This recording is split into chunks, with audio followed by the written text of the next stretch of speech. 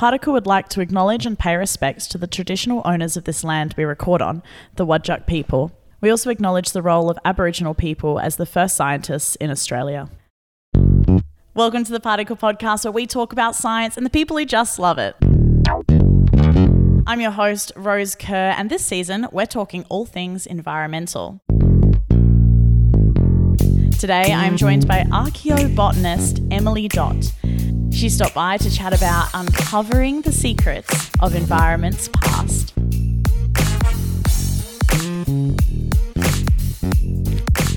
What do you actually do?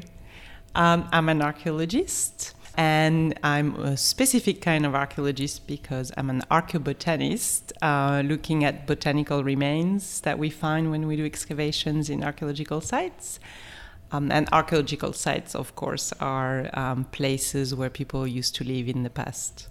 And when you look at a botanical sample from an archaeological perspective, what do those samples or fossils actually look like?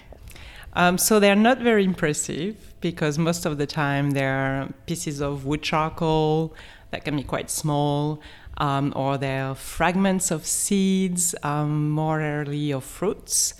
Sometimes we actually have the entire ones, but it's very rare, and very often they are charred. That's why they've been preserved. So it's very rare to find desiccated or waterlogged remains, which are actually looking more like what you see every day. Is it rare to find those kinds of samples because normally organic matter breaks down? It is rare unless it's charred. So charcoal is actually one of the most widespread type of remains that you find in archaeological sites. Also because people make fire. They've been making fire since before we were humans, actually, even before our own species.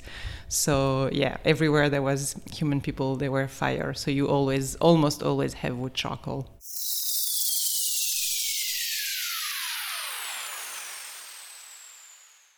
How do you get to become an archaeobotanist?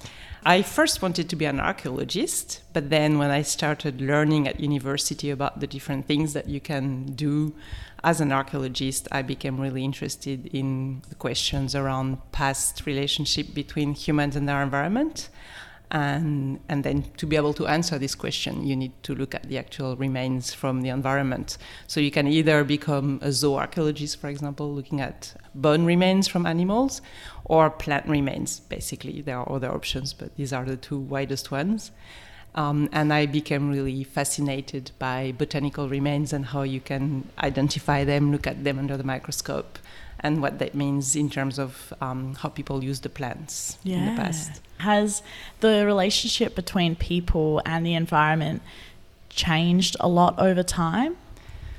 Yeah, I guess the moment when it changed a lot was first when people started manipulating plants, but also not just the plant, but the forests themselves. And that led to what we call domestication and then agriculture. So that was the first step. And then more recently, during the industrial period in the 19th century, we really accelerated the way that we were impacting these plant environments around us. And so, yeah, the acceleration really happened in the 200 last years, I guess. And what kind of evidence is there for those changes? How can you tell? So there are lots of different evidence, but in terms of plants, just looking at these remains that we find in archaeological sites and identifying the plants, that gives us an idea of the type of vegetation that was growing around. And then we can link that to the period of occupation and the type of activities that people were conducting. So, for example, if we look at hunter-gatherers, we'll be looking at their hearth remains from everyday fires and sometimes from their cooking as well. But by looking at the remains, we have an idea of the forest that people were visiting to gather this wood, for example, or to gather the seeds they were using. And we can see how that changed through times. But then also if we're looking at industrial sites, and for example, metal production sites and the type of wood they were using to create the heating process for the metal, for example, in Southeast Asia or in Europe, we also have a way of reconstructing this forest, and we can see how they started losing in terms of diversity of the taxa that were present. And also we can recognize the size of the wood that was being burnt, so that also gives us an idea of what people were using and how they were managing these wood resources. But then if it's only one type of remain, it doesn't mean a lot, so you need to cross that with other type of botanical remains like pollen, for example, but also, as I was saying, bone remains and sediments and paleoclimatic type of reconstructions. And when you put all of that together, that's how you can tell the story of how people were interacting with their environment. It's like collecting lots of different clues. Yes. Is it challenging to identify different plant species from archaeological remains? Yes, but there have been techniques that have been developed. So what you need, first of all, is a very good reference collection. So that means, for example, when I started working in the Pacific and in Australia, there wasn't a lot of people who had been doing my special kind of specialty in archaeobotany, which is wood charcoal. So I first had to go in the forest, basically, and collect wood samples with botanists who could tell me who were the living trees, because I know dead plants, but I don't know living plants that well. So I would cut some wood sample from each of these trees and then burn them myself, so that I could look at them under the microscope and see what they look like after they've been burnt and what type of anatomical features they have, describe them, and then when I have my archaeological wood charcoal, I can compare them with what I have in my reference collection. And it's almost like if you look at people in a room and you can recognize faces, and that's how it works with wood charcoal. But you can do it in a very quantitative way by just describing the anatomy, the vessels and the rays and these kind of things. That's fascinating. So you almost have to do your own experiments to find out stuff that already is there. Yes. Yeah. That's so cool. What's the role of arts in your job? Well, I guess in archaeology, we are part of social sciences because we're looking at societies, but we're also part of arts because all these questions that we are investigating ultimately kind of go in the direction of, big questions and reflection about what it is to be human and how you interact with the world around you and with other people. And there are different ways of answering and looking at these questions. And you can do it through different forms of arts as well as science. And with archaeology, for example, we start with some very scientific, quantitative data. But then once you have all this information about the plants, for example, that people were there, you have to tell a story. And that's probably when you start getting into the arts kind of thing. Because if you just expose, a table with your results, it's not going to have a big impact. You need to use that to tell a story about our past. And so you have to make an interpretation at some point. Do you feel like you know a lot about humans? I feel like I know what could be considered a lot, but in comparison to everything we don't know, we don't. Yeah, it's still very small. And especially archaeology, because I always say it's a bit like a big puzzle, where you have only a few of the pieces of the puzzles and a lot of them are missing, and you have to create your understanding of this story of the past with only these little pieces. And sometimes new pieces will come and it will change the whole story. But that's what is exciting, I guess, about it. Does it happen often, that the whole story changes? I don't think it happens that often, but it does happen, in every generation of archaeologists. So that's probably fairly often in itself. It's kind of exciting. Yeah. Keeps it fresh. Yes.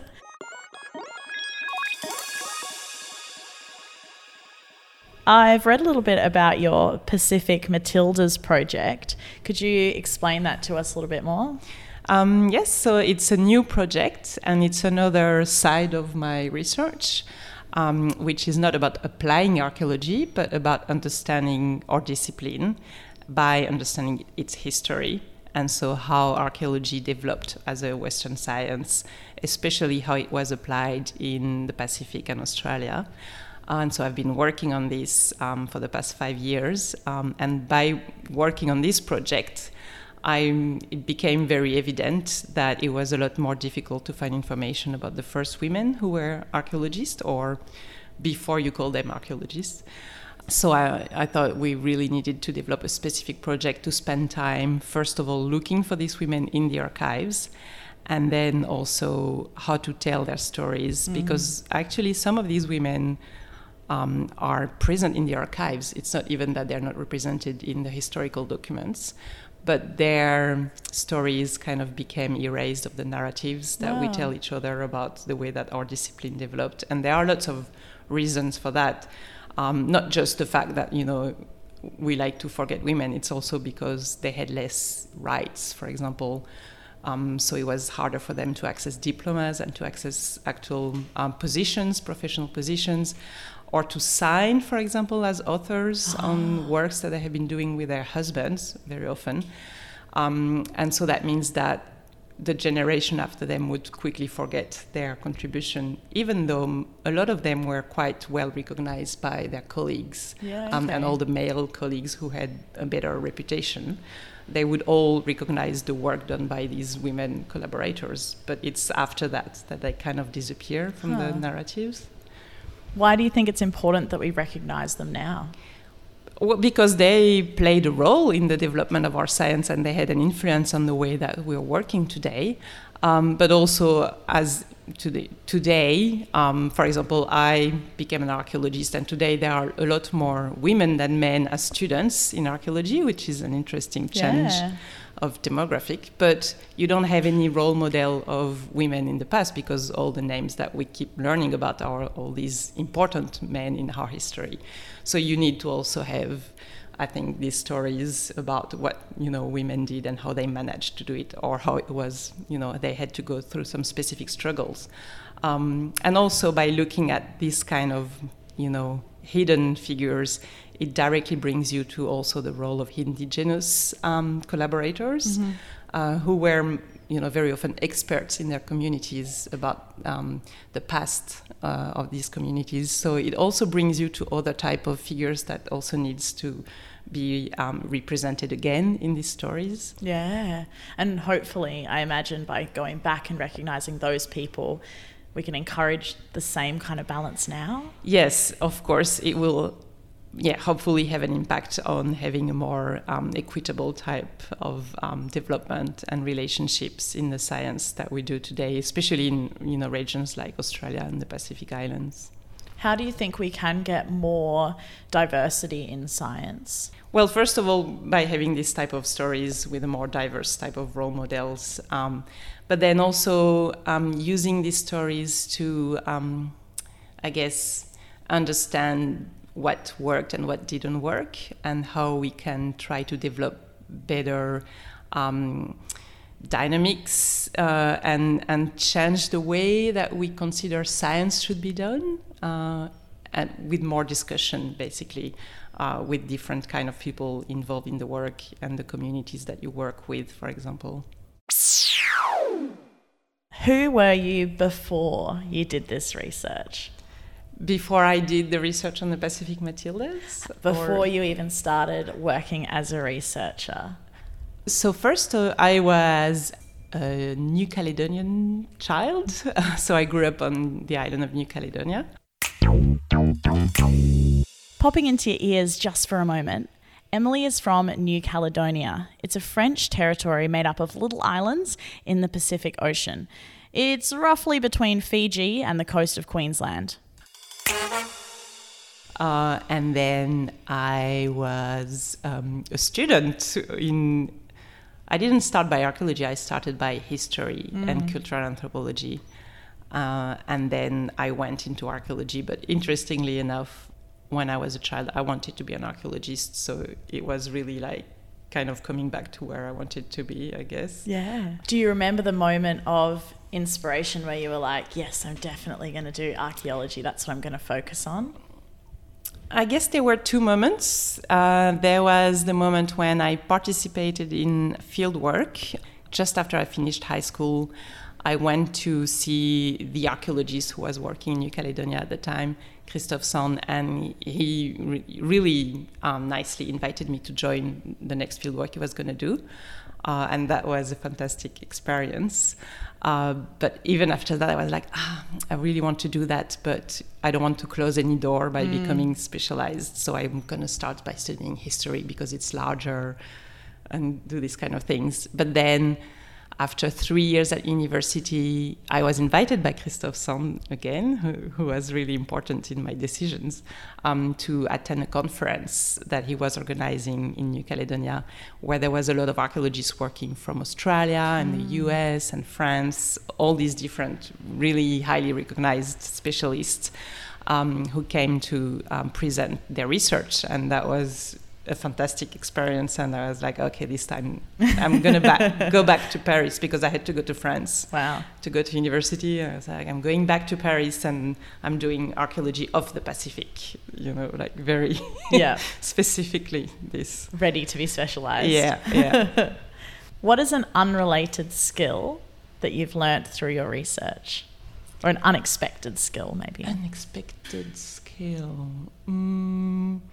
I know how to I know how to sieve very well. That's a good which one. I didn't know before. You kind of also learn how to live with the least you can when you have to camp on an island for several days. But I kind of knew that before because of my parents, so maybe it wasn't that unexpected.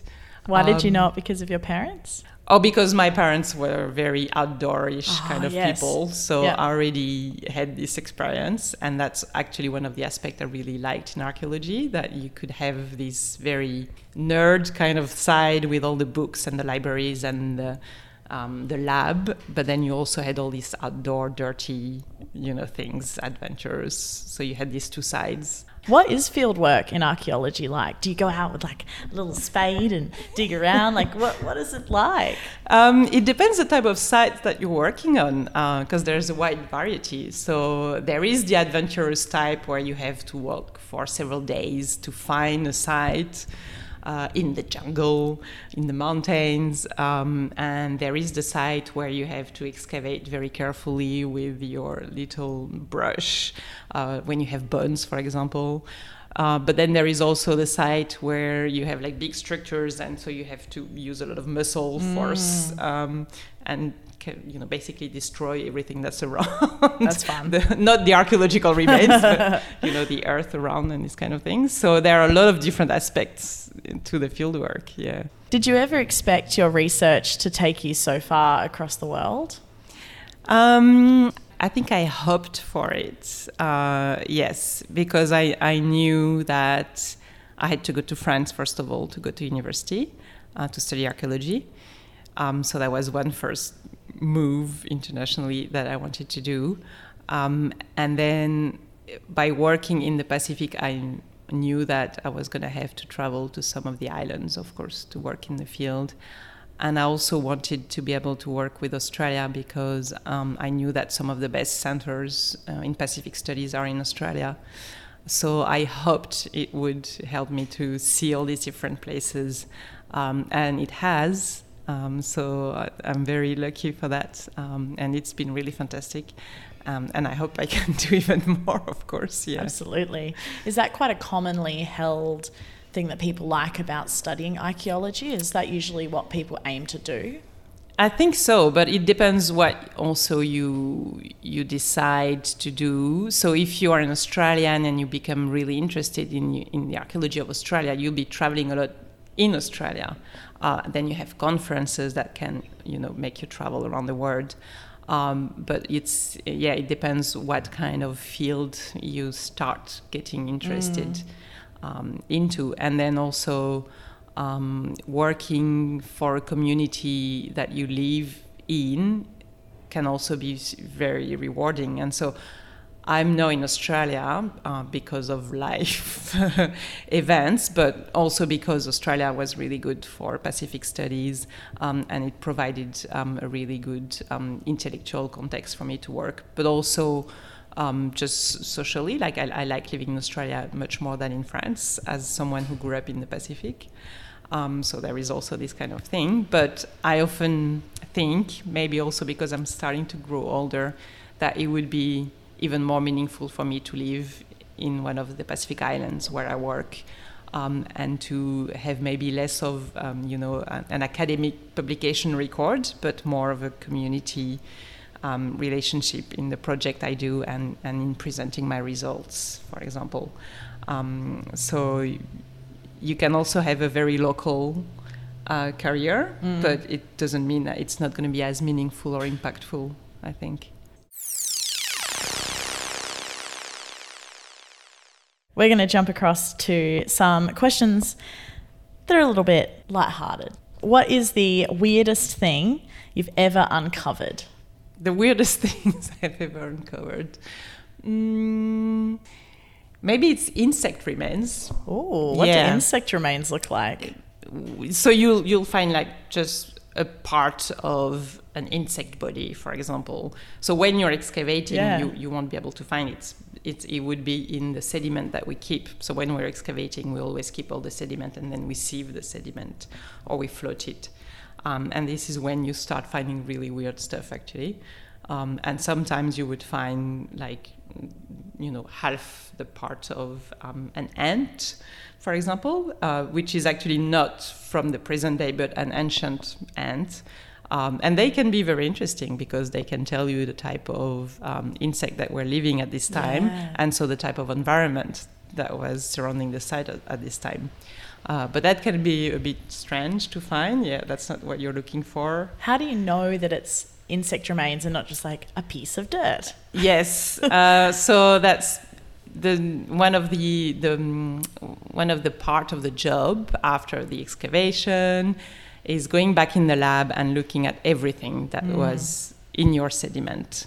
And so even though you've been sieving everything, then you have to sit for long hours at the lab and then just sort to everything. Wow. So you've got little remains of plants, little remains of bones, little remains of lithic tools that have been, broken down really small, all kind of sediment things. And you'll have insect remains also that I think for a long time were just being discarded. Yeah. But then some specialists with the proper background started saying you need to actually look at that because it's going to tell you a lot of things about your site and the environment. And some of these are not modern infiltrations, but they're actually as archaeological remains as well.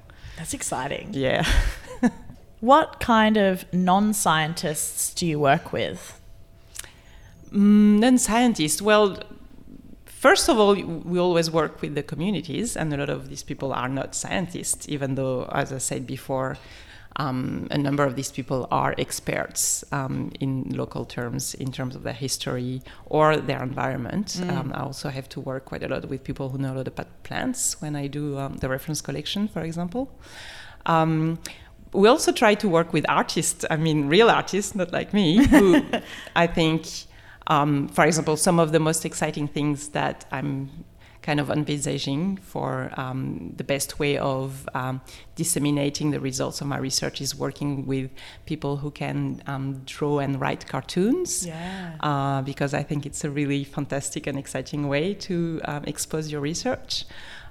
So working with this type of creative people is really exciting, I think. I can totally imagine that. Yeah. If you could time travel to any time, when would you go? I think I would go back 3,000 years ago when the first people who entered the part of the Pacific, which is called remote Oceania, sailed to the islands of the Western Pacific.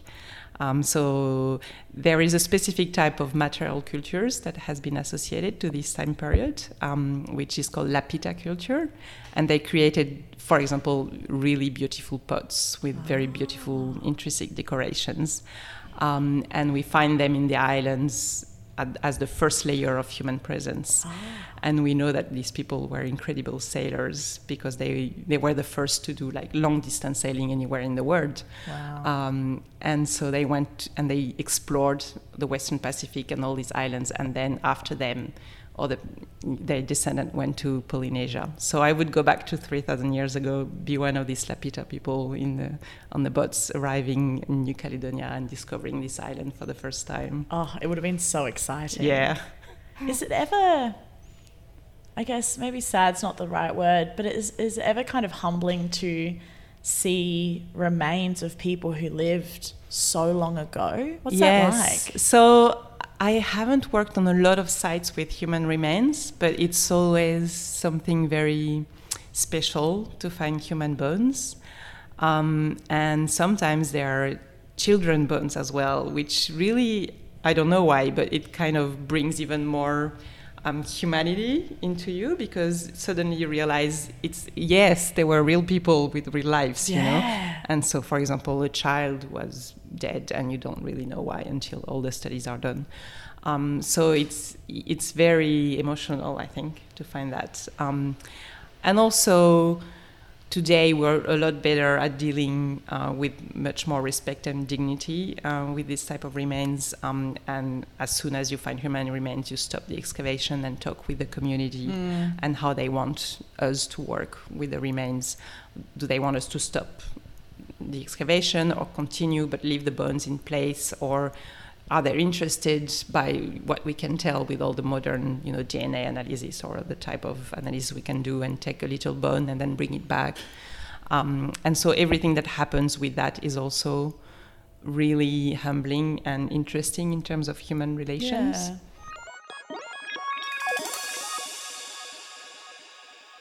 What's something interesting about archaeobiology in Oceania specifically? What I find exciting, because I like the botanical type of remains, is the story that we are discovering about the way that people were managing forest and trees in particular, and the importance of trees in Pacific societies throughout history. And so how they moved some trees with them from one island to the other. So the breadfruit, for example, has been moved from Papua New Guinea all the way to all of the Pacific Islands. Wow. Because it was a very important staple for people. But also another species, which is called the cordyline, came from Southeast Asia, and people introduced it to Papua New Guinea and then all of the Pacific Islands, but for ceremonial reasons. So a lot of the trees are important for food as resources or timber, but also as symbolic representation. And they are planted in specific ways in habitation sites or ritual sites.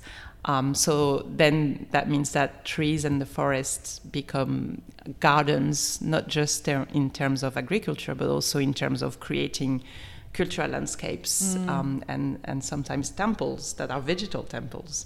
And I really love this interaction that people in the Pacific had created with the trees around them. Yeah, that's so exciting.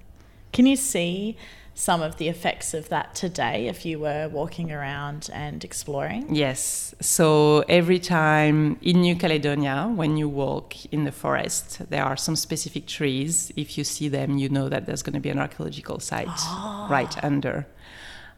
In Polynesia, every temple remains that still remains today are always associated with one or two types of specific trees.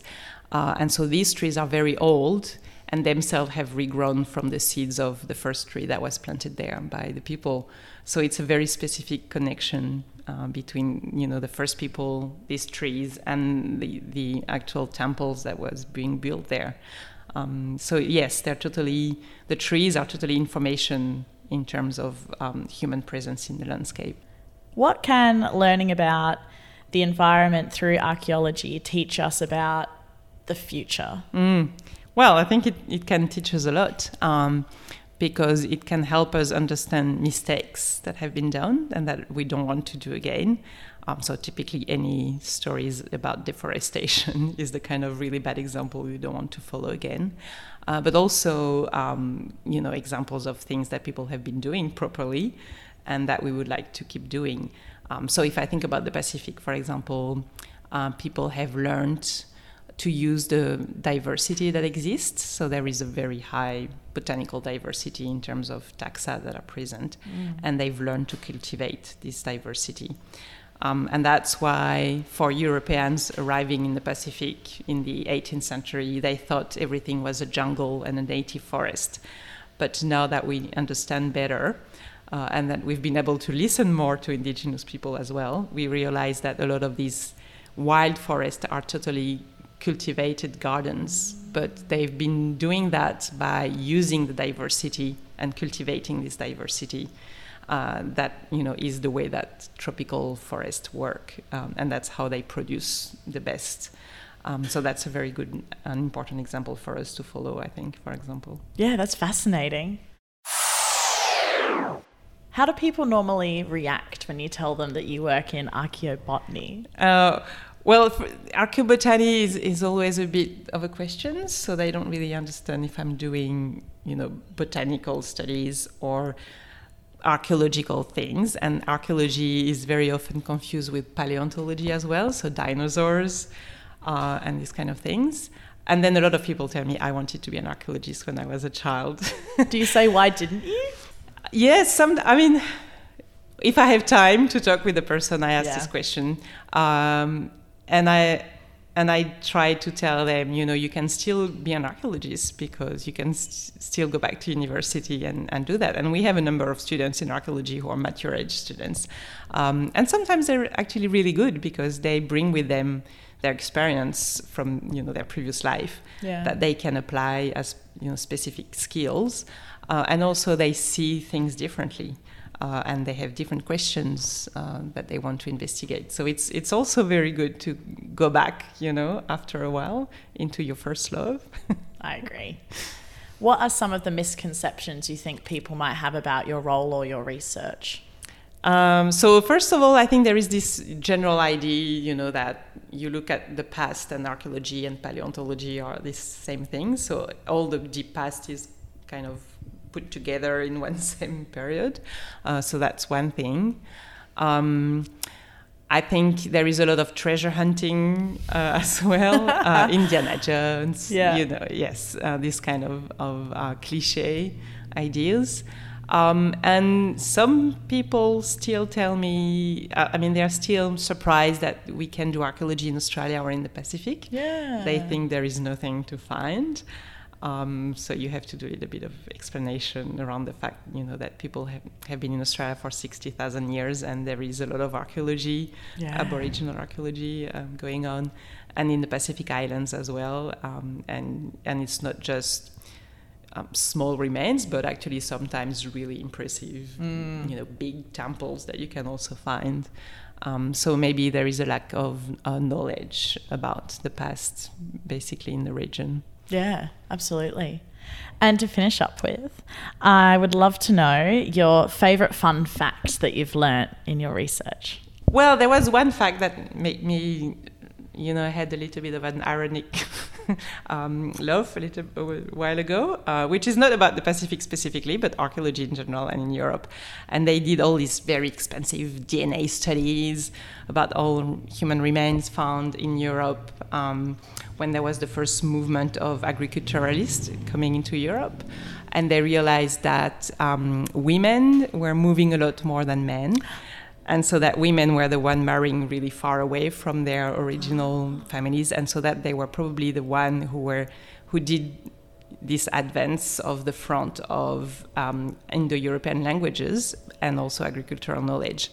Wow. So it kind of comes back to the Pacific Matildas and all the gender bias, I guess, with suddenly changing the image of these people entering with all the knowledge that we inherited as descendant of Indo-Europeans, and it was all these women being married to distant families and who actually introduced all of these ideas. Oh, women deserve more credit. Absolutely deserve more credit. Well, thank you so much for joining us today. Thank you.